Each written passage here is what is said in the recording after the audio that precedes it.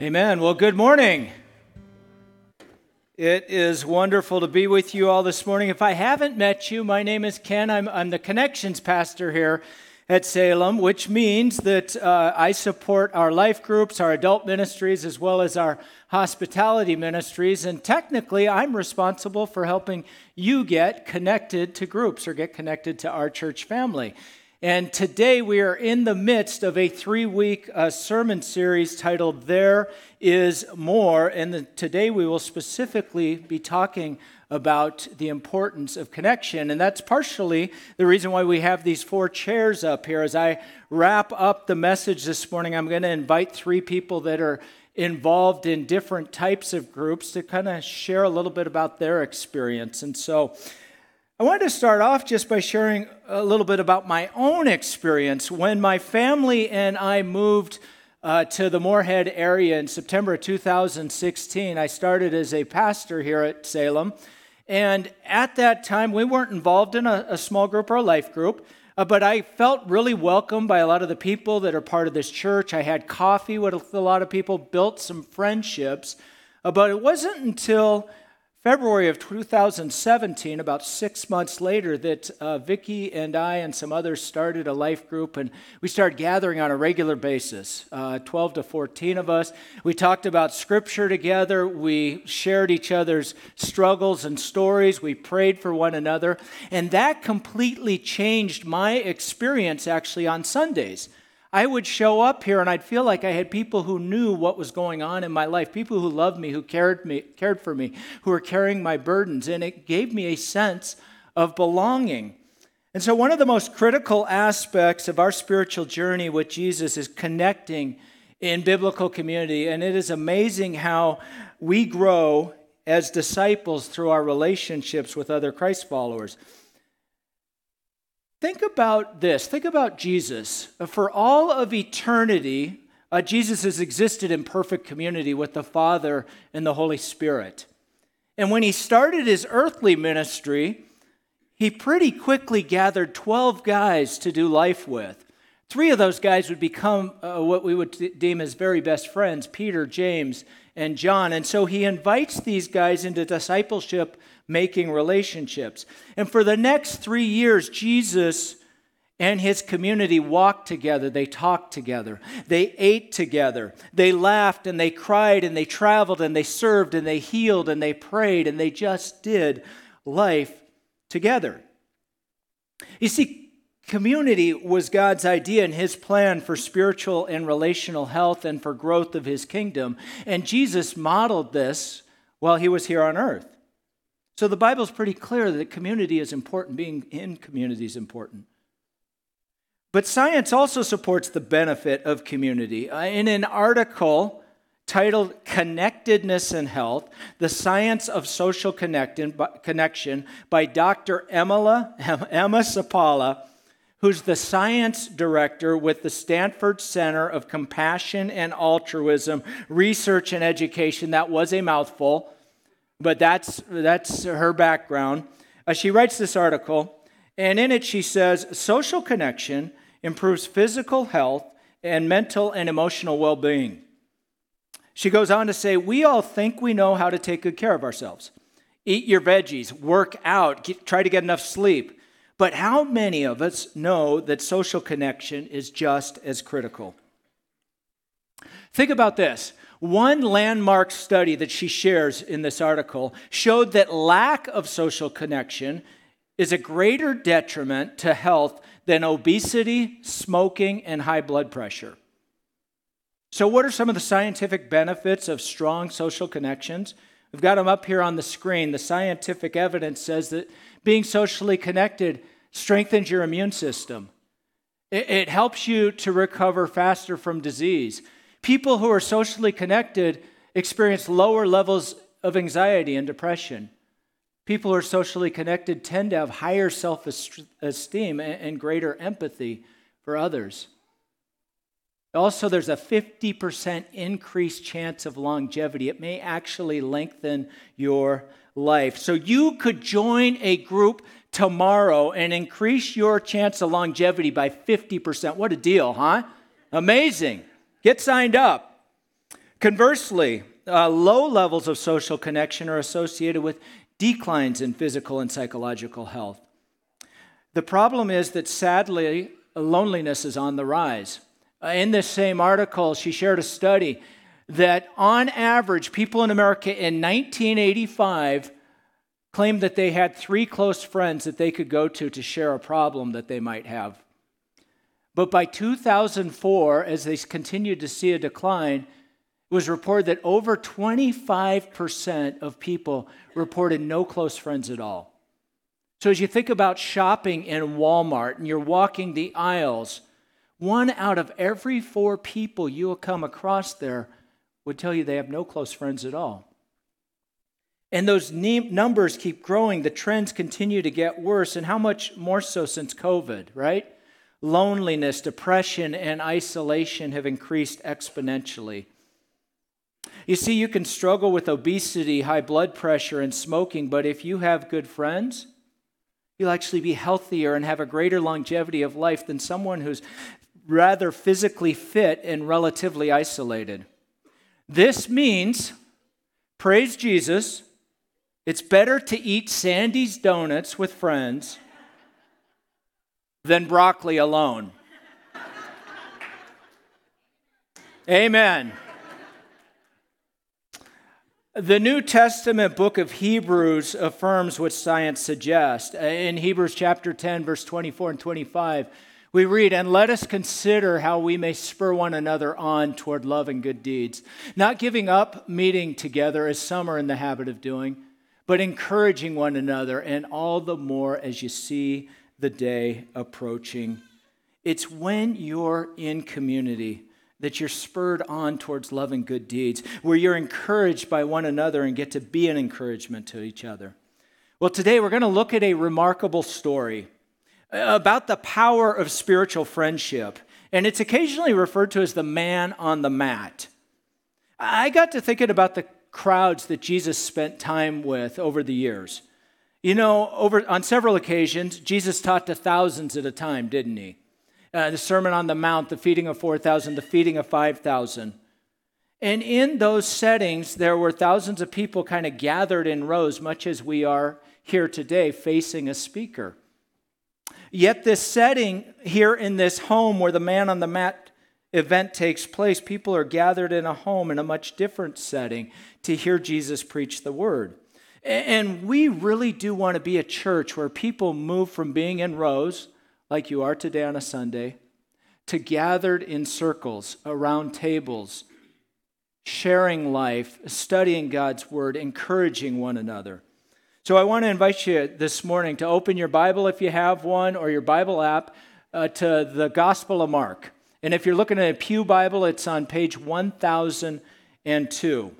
Now, this account that I'm going to share primarily from Mark, but this story is also found in Luke chapter 5. And so I'm going to toggle back and forth a little bit between both of those. And as we look at this passage, it's interesting to think about the groups of people that are gathered here to hear Jesus in this home. You know, Jesus may have had some of his disciples who would become his disciples in the house at that point in time. There's a good chance Peter, James, and John were there to listen, so his closest friends. There was another group, the Pharisees, the religious leaders, who might have been there more to judge or critique than to listen, but they were in the room.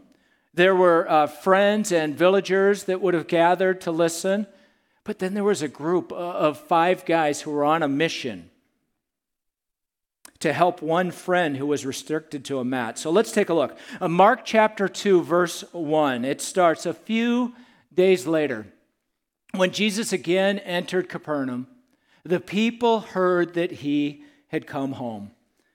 You see, Jesus was growing in popularity. He was known for doing miracles and being a godly teacher. People had heard that he was in town, and everyone wanted to hear what he had to say and hear him speak. Luke chapter 5, verse 17 gives us a little bit more detail. One day Jesus was teaching, and Pharisees and teachers of the law were sitting there. They had come from every village of Galilee and from Judea and Jerusalem, and the power of the Lord was with Jesus to heal the sick. So they'd come from Galilee and from Judea and Jerusalem to hear this man, Jesus. They flocked to hear more of what he had to say.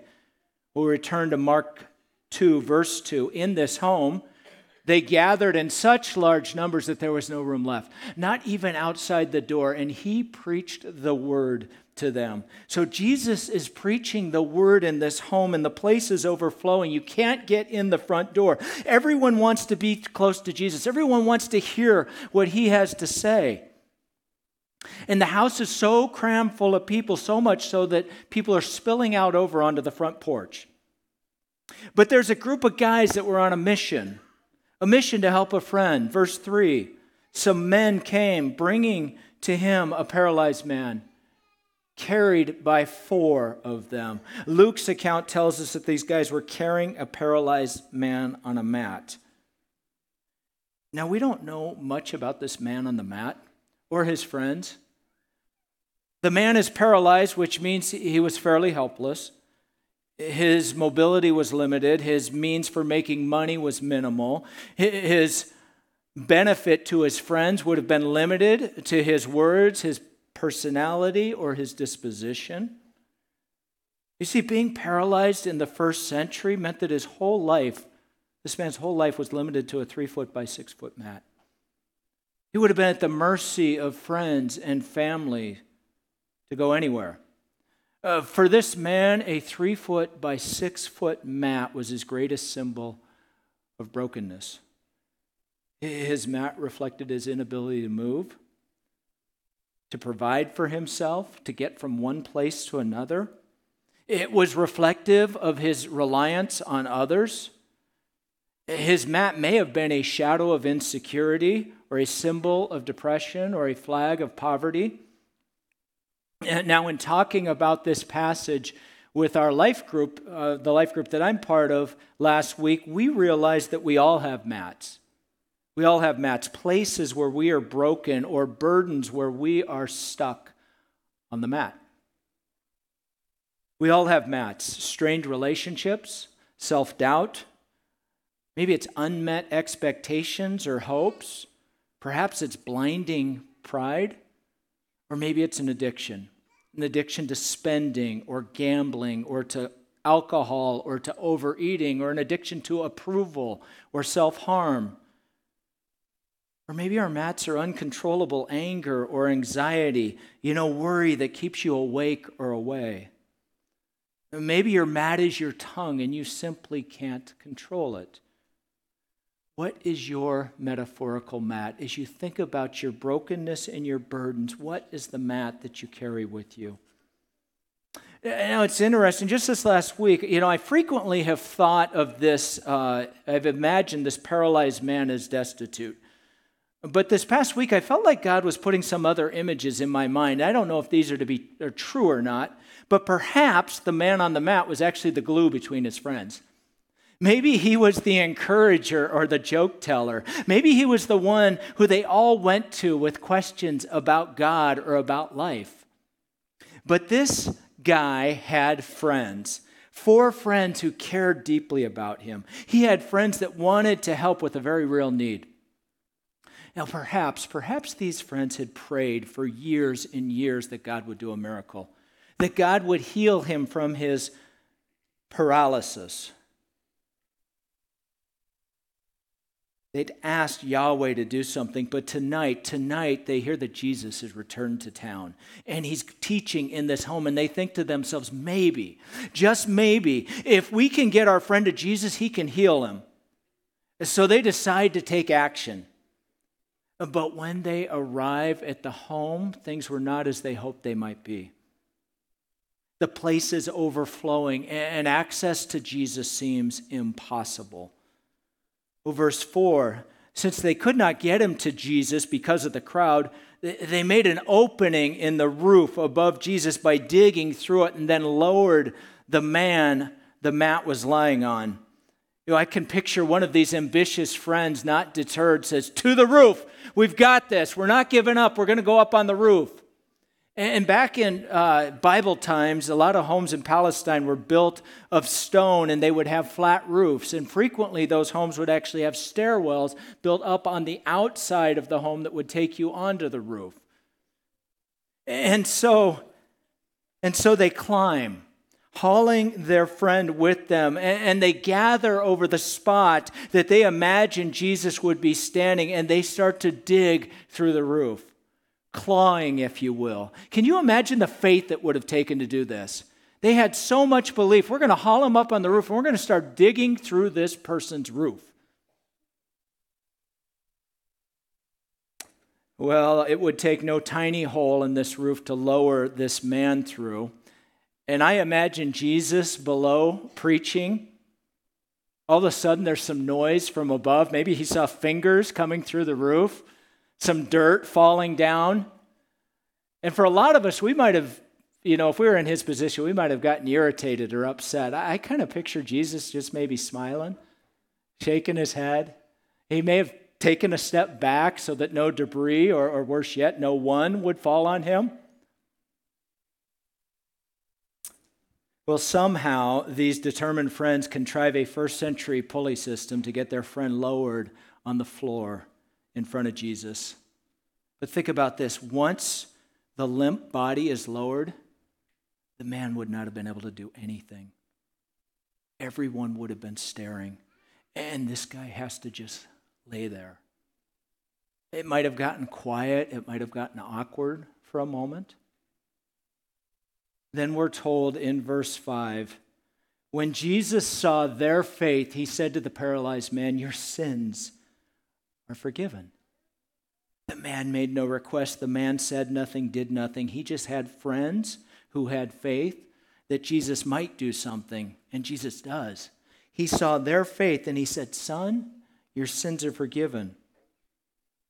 But the issue is the man on the mat had an obvious malady. He can't walk. He's paralyzed. Yet Jesus doesn't even acknowledge that. He knows that he can do more for this man than heal his body. Think about it. What's more important? Forgiving his sins or healing him from paralysis? How often do we come to God with a prayer request? Lord, please let her say yes when I ask her to the dance. God, help me to pass my driver's test. Lord, help me to successfully complete my thesis. Or maybe it's a little bit more dire or pressing. God, save my marriage.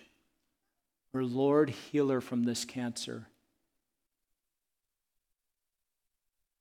But Jesus first answers something else instead, and he does the same thing with us sometimes. Jesus knows that more important than healing the man's body, which was his temporary and earthly challenges, was to heal his soul.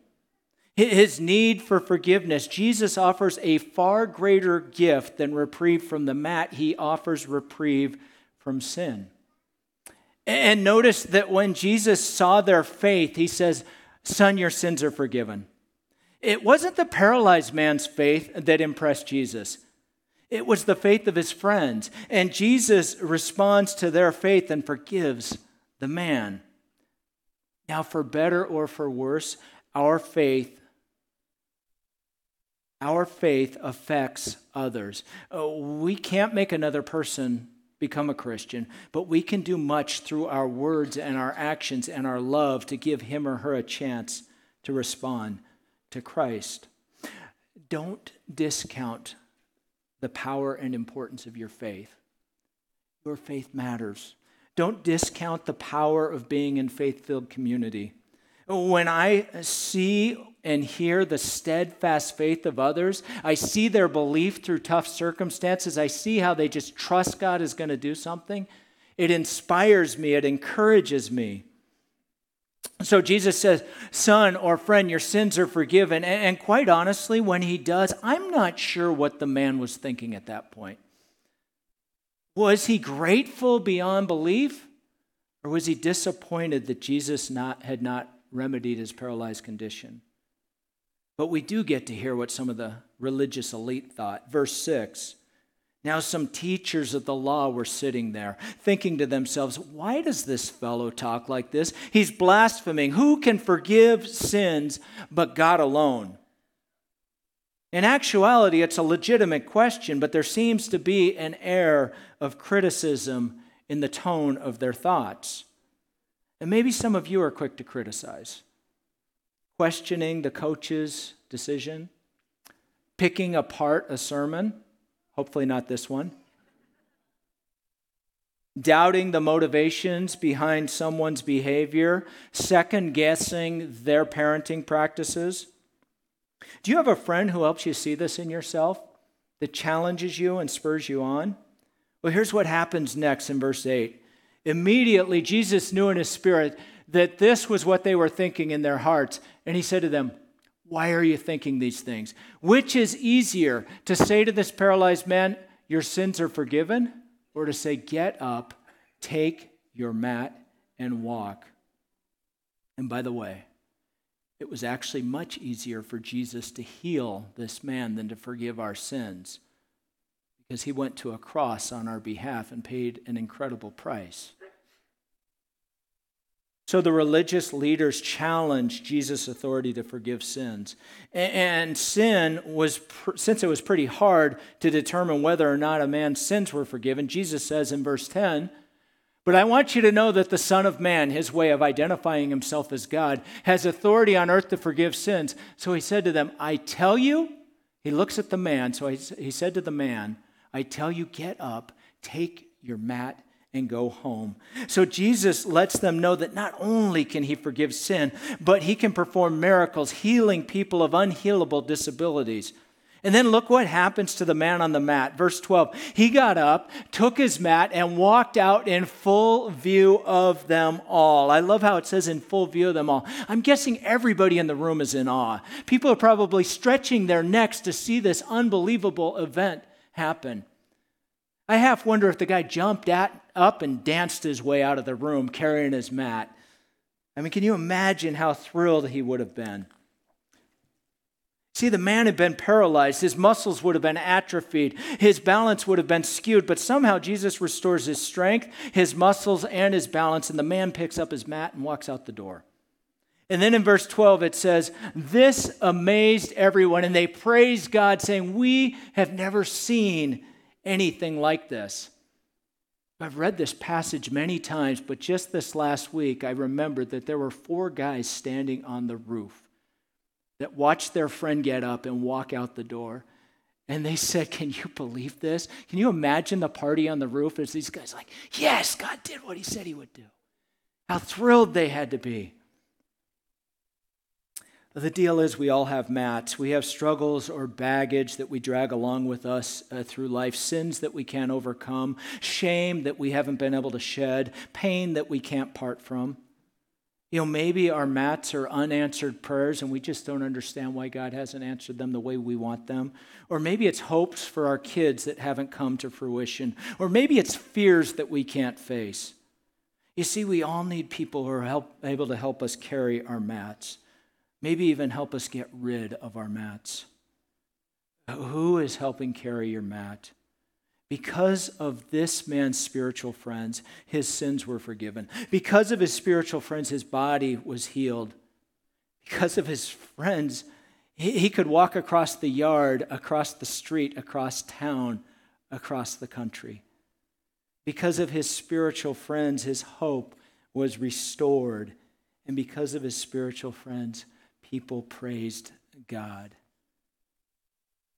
In Galatians chapter 6, verse 2, Paul says, carry each other's burdens. Carry one another's burdens.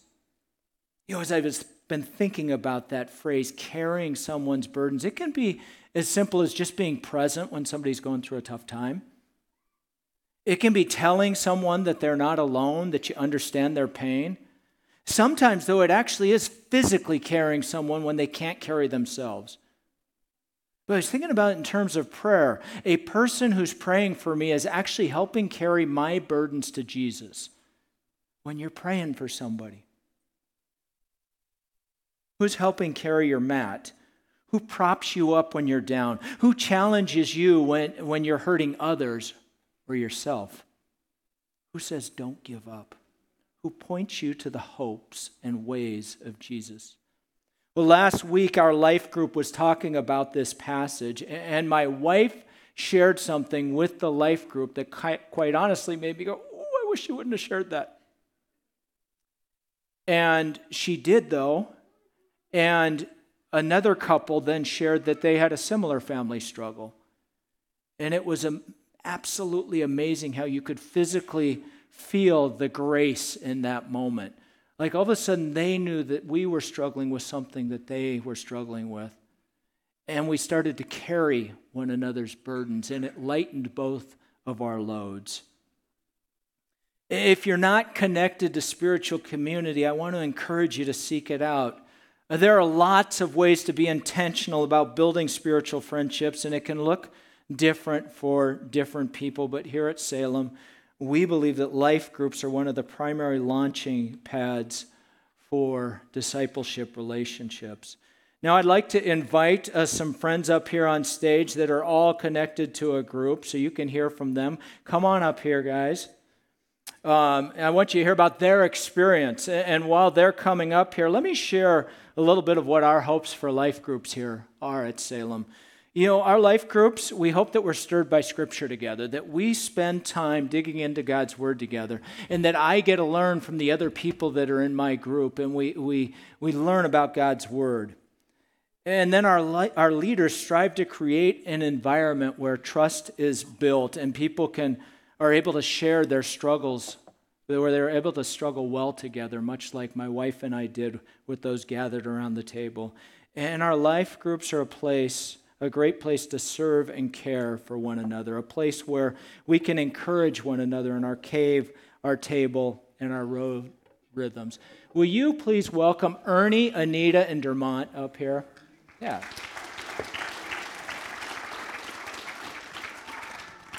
You know, just really quickly, I invited each one of them because they're kind of all in different group scenarios. Ernie is in a group with some guys that are retired. Anita is in a group with some families that have lots of kids. And then Dermont is in our young adults group. And so they're all just in a little bit different scenario. And I wanted you to be able to see how those things were different. And so I'm going to ask you guys to... First question for you is, tell us a little bit about your group that you're involved in and why you enjoy being part of that group. So, Ernie, you want to go first? Ken, how can you tell that I'd happen to be the oldest? I asked your wife for your ID. Okay. It's the only way I could tell. Okay, then I can go ahead then. I take part in a group. There's 5 of us. We meet Tuesday mornings and have a little coffee. We're pretty young. We're in the late 60s and 70s, but we have a lot of good times together. Our common bond is the Lord Jesus Christ, and we've all. It's tough for me to say sometimes, but the Lord has just been the mainstay in my life, and He's just carried us through lots and lots of things. 3 of us in the group are military. And so we've experienced the Vietnam era, which has influenced us all. In this group, we're able to share openly because we have a real friendship. And there is the Sunday sermon that we discuss. Somebody brings a verse that we tear apart and look at. There's a lot of things that we can do and take a look. The main thing is that with the group, we can share openly because we're all young people and we fall within the same age. Anita, let us know about your group. I'm in a group with 5 different families, and there are 15 kids between us all, ages 8 down to about 9 months. And we meet every other week. Some weeks we don't meet, we'll meet the next, so we're flexible in that area. We've done different things. We've done video series, we've done a book of the Bible, sermon follow-up, and with the kids, we'll do a Jesus storybook Bible reading or an activity with them, so we try to keep them included as well. And it's just been a really enjoyable time for us to connect with other families in the same area of life and the struggles with raising little kids, so it's nice to have that connection with others. Dermont, I know you're part of 2 different groups, so tell us about those. Yeah, so one of the groups I'm in is with Salem's Young Adults Life Group, and so we meet every other week, and like Anita said, our group kind of is a little bit similar. In the summer, we meet alternating parks, which is really cool. and gives us an opportunity to engage with people that are at the park as well after we have our study, or maybe invite people to that study. And then I'm also part of a pretty small men's group, and it started off us meeting on Monday mornings for coffee, and so we do different things there as well. Awesome. Well, as you all think about the friends that this guy on the mat had, the challenges he faced, and what they did for him, how have you seen spiritual friendships or groups to be an important part of people's lives? So, Anita, would you mind going first on that one? Well, because we're on the same stage of life, and we also have that same core, the same deeper understanding, and our goal is to raise our kids up in the Word of God. And so that is just already immediately leads us to a deeper level of understanding. So we pray together, we praise together. We're all ages of childbearing, so we lift each other up in prayer and surround each other with meals when that happens, and also times of struggle. And just one good example of that is when my preemie was about 3 weeks old. This was my fourth kid. He had to go in. He was directly admitted to the hospital after a clinic visit, and so I didn't even have time to go home and get clothes or anything. I just had to go straight there. And those life group friends were the first people I texted after my husband and my mother, of course. And they prayed for me and the baby, and I just knew they were praying because I was able to get through that time with strength and a peace that I would not have had otherwise. That was a very unique time. So having that connection can really help in those times of struggle. How about you, Demont? How have you?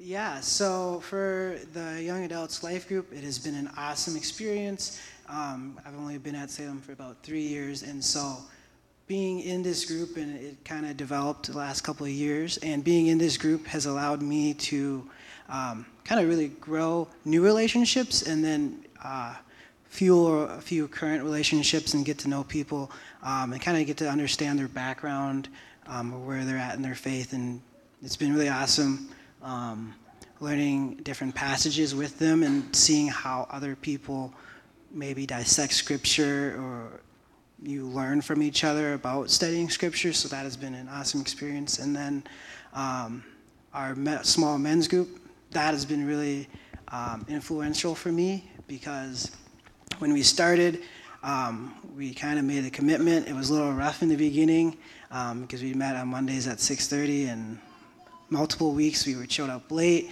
but for the most part, we never really missed it. And through over the past year and a half, I've really seen us kind of grow, and that has led to kind of us being able to be vulnerable a little bit in our prayer requests. And kind of an example for me, last year, November, my niece was born 8 months early, and I felt comfortable bringing that to my life group's attention as far as a prayer request, because every time we'd meet, we'd talk about prayers. And at that point, leading up to it, several weeks after, it was extremely encouraging, because the guys would ask, "How is your niece doing?" They followed up with you. And so having that here was really awesome, because my family is pretty far away, and so having a second family here that I can struggle with spiritually. So Yeah, that's great. That's great. Ernie, can you hear me over there? Is he talking to me? How about you? Okay. As I mentioned when I started, the common bond that we have, and that is so important, the love of the Lord. And we can lift each other up. We get together, like I said, there's 5 of us. We can pray together. We experience the weekly message here at church. And I mentioned earlier in the first service that 4 of us are married, and out of the 4 of us, we make up about 200 years of marriage. Mm-hmm. And so that's a good thing, because there's a lot of knowledge that we can learn from there. You know, we go through life and all the roads are not paved. There's a lot of gravel roads, and so we have to learn how to handle that challenge. So it's been just a great deal for us. And as Ken said, longevity in life, I'm the example of 50% there. So just kind of as a parting thought for each of you, what would you say to those that maybe are not connected to biblical community but are considering it? What would your encouragement be? Why don't we just go ahead, Durant? I'd encourage you kind of maybe seek where you're at in your heart. As you kind of heard this morning, there's multiple groups and they all can fuel you and your spiritual growth in different ways. And Salem has a lot of groups to offer. But I'd encourage it because for me, it allowed me to build relationships as I'm new to this community. And it also allowed me to find ways to serve in my church. And so that has been really awesome. How about you, Anita? It's a lot easier to connect with people when you have that like-mindedness. So that's a great connection to have. And also to just be flexible with the logistics, like we've had to be with our kids. And we want to show them that we carve out time to meet with other Christians and connect that way. And so maybe it's every other week, or you do different types of studies at different levels of deepness, or maybe just a time of prayer. And so just be flexible with the logistics of all that. How about you, Ernie? In my age group, there's a lot of us that, being retired, there are no jobs, and there's plenty to do, and you can find plenty to do. But I think just reaching out to people like myself, and we all like to get together. We all like to eat those donuts and just spend time together. We have talked this morning already. He mentioned he'd like to have his group get together at our group sometime, and I thought that'd be fun. Just working back and forth. So there's opportunities, I think. You just got to hang out your shingle and let people know. Yeah, that's really cool. Well, just so you all know, getting into spiritual community can happen in a variety of ways. Sometimes it's 1 and 2s and 3s getting together. Salem has lots of groups that you can connect with, but it takes intentionality and it takes time. I mean, it really does. It's a commitment. But I believe that the return on investment is huge. Like, I don't regret a day that our group meets and the time we spend in that way and the way we love on one another and encourage each other. I wanted to let you all know there's several brand new groups that'll be starting around the 1st of October. And then there's a number of Salem Life groups that are continuing to go that are open to others to have them join. And so today we're having a ministry fair, and if you are not involved in a group and you feel like, you know what, I want to find out more, I want to encourage you as soon as the service is over, walk straight out to the adult ministries table and connect with the people there that are representing these life groups, and hopefully we can find one that you can connect with. Let me finish with this. Mark chapter 2. When Jesus saw their faith, he said to the paralyzed man, "Son, your sins are forgiven." Who is helping you carry your mat? Would you all pray with me?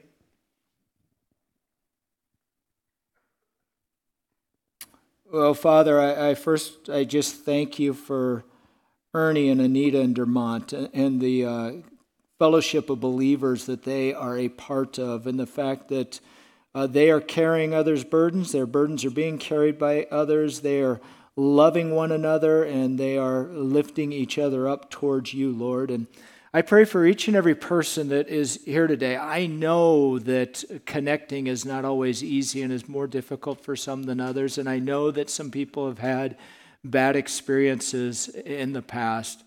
God, I pray that you would remove any barriers, any fears that exist in people's hearts and minds, and that they would take a risk on community, that they would take a step forward and look for a way to get connected with another Christ follower or a group of Christ followers that can help spur them on in their faith. We thank you for the model that Jesus gave us. We thank you for your love, and we thank you for knowing, Lord, what we need most in our lives, and for guiding us and building us and growing us through community. So, God, we thank you, and we praise you, and we're so grateful. In Jesus' name, amen. Would you thank these three for me, please?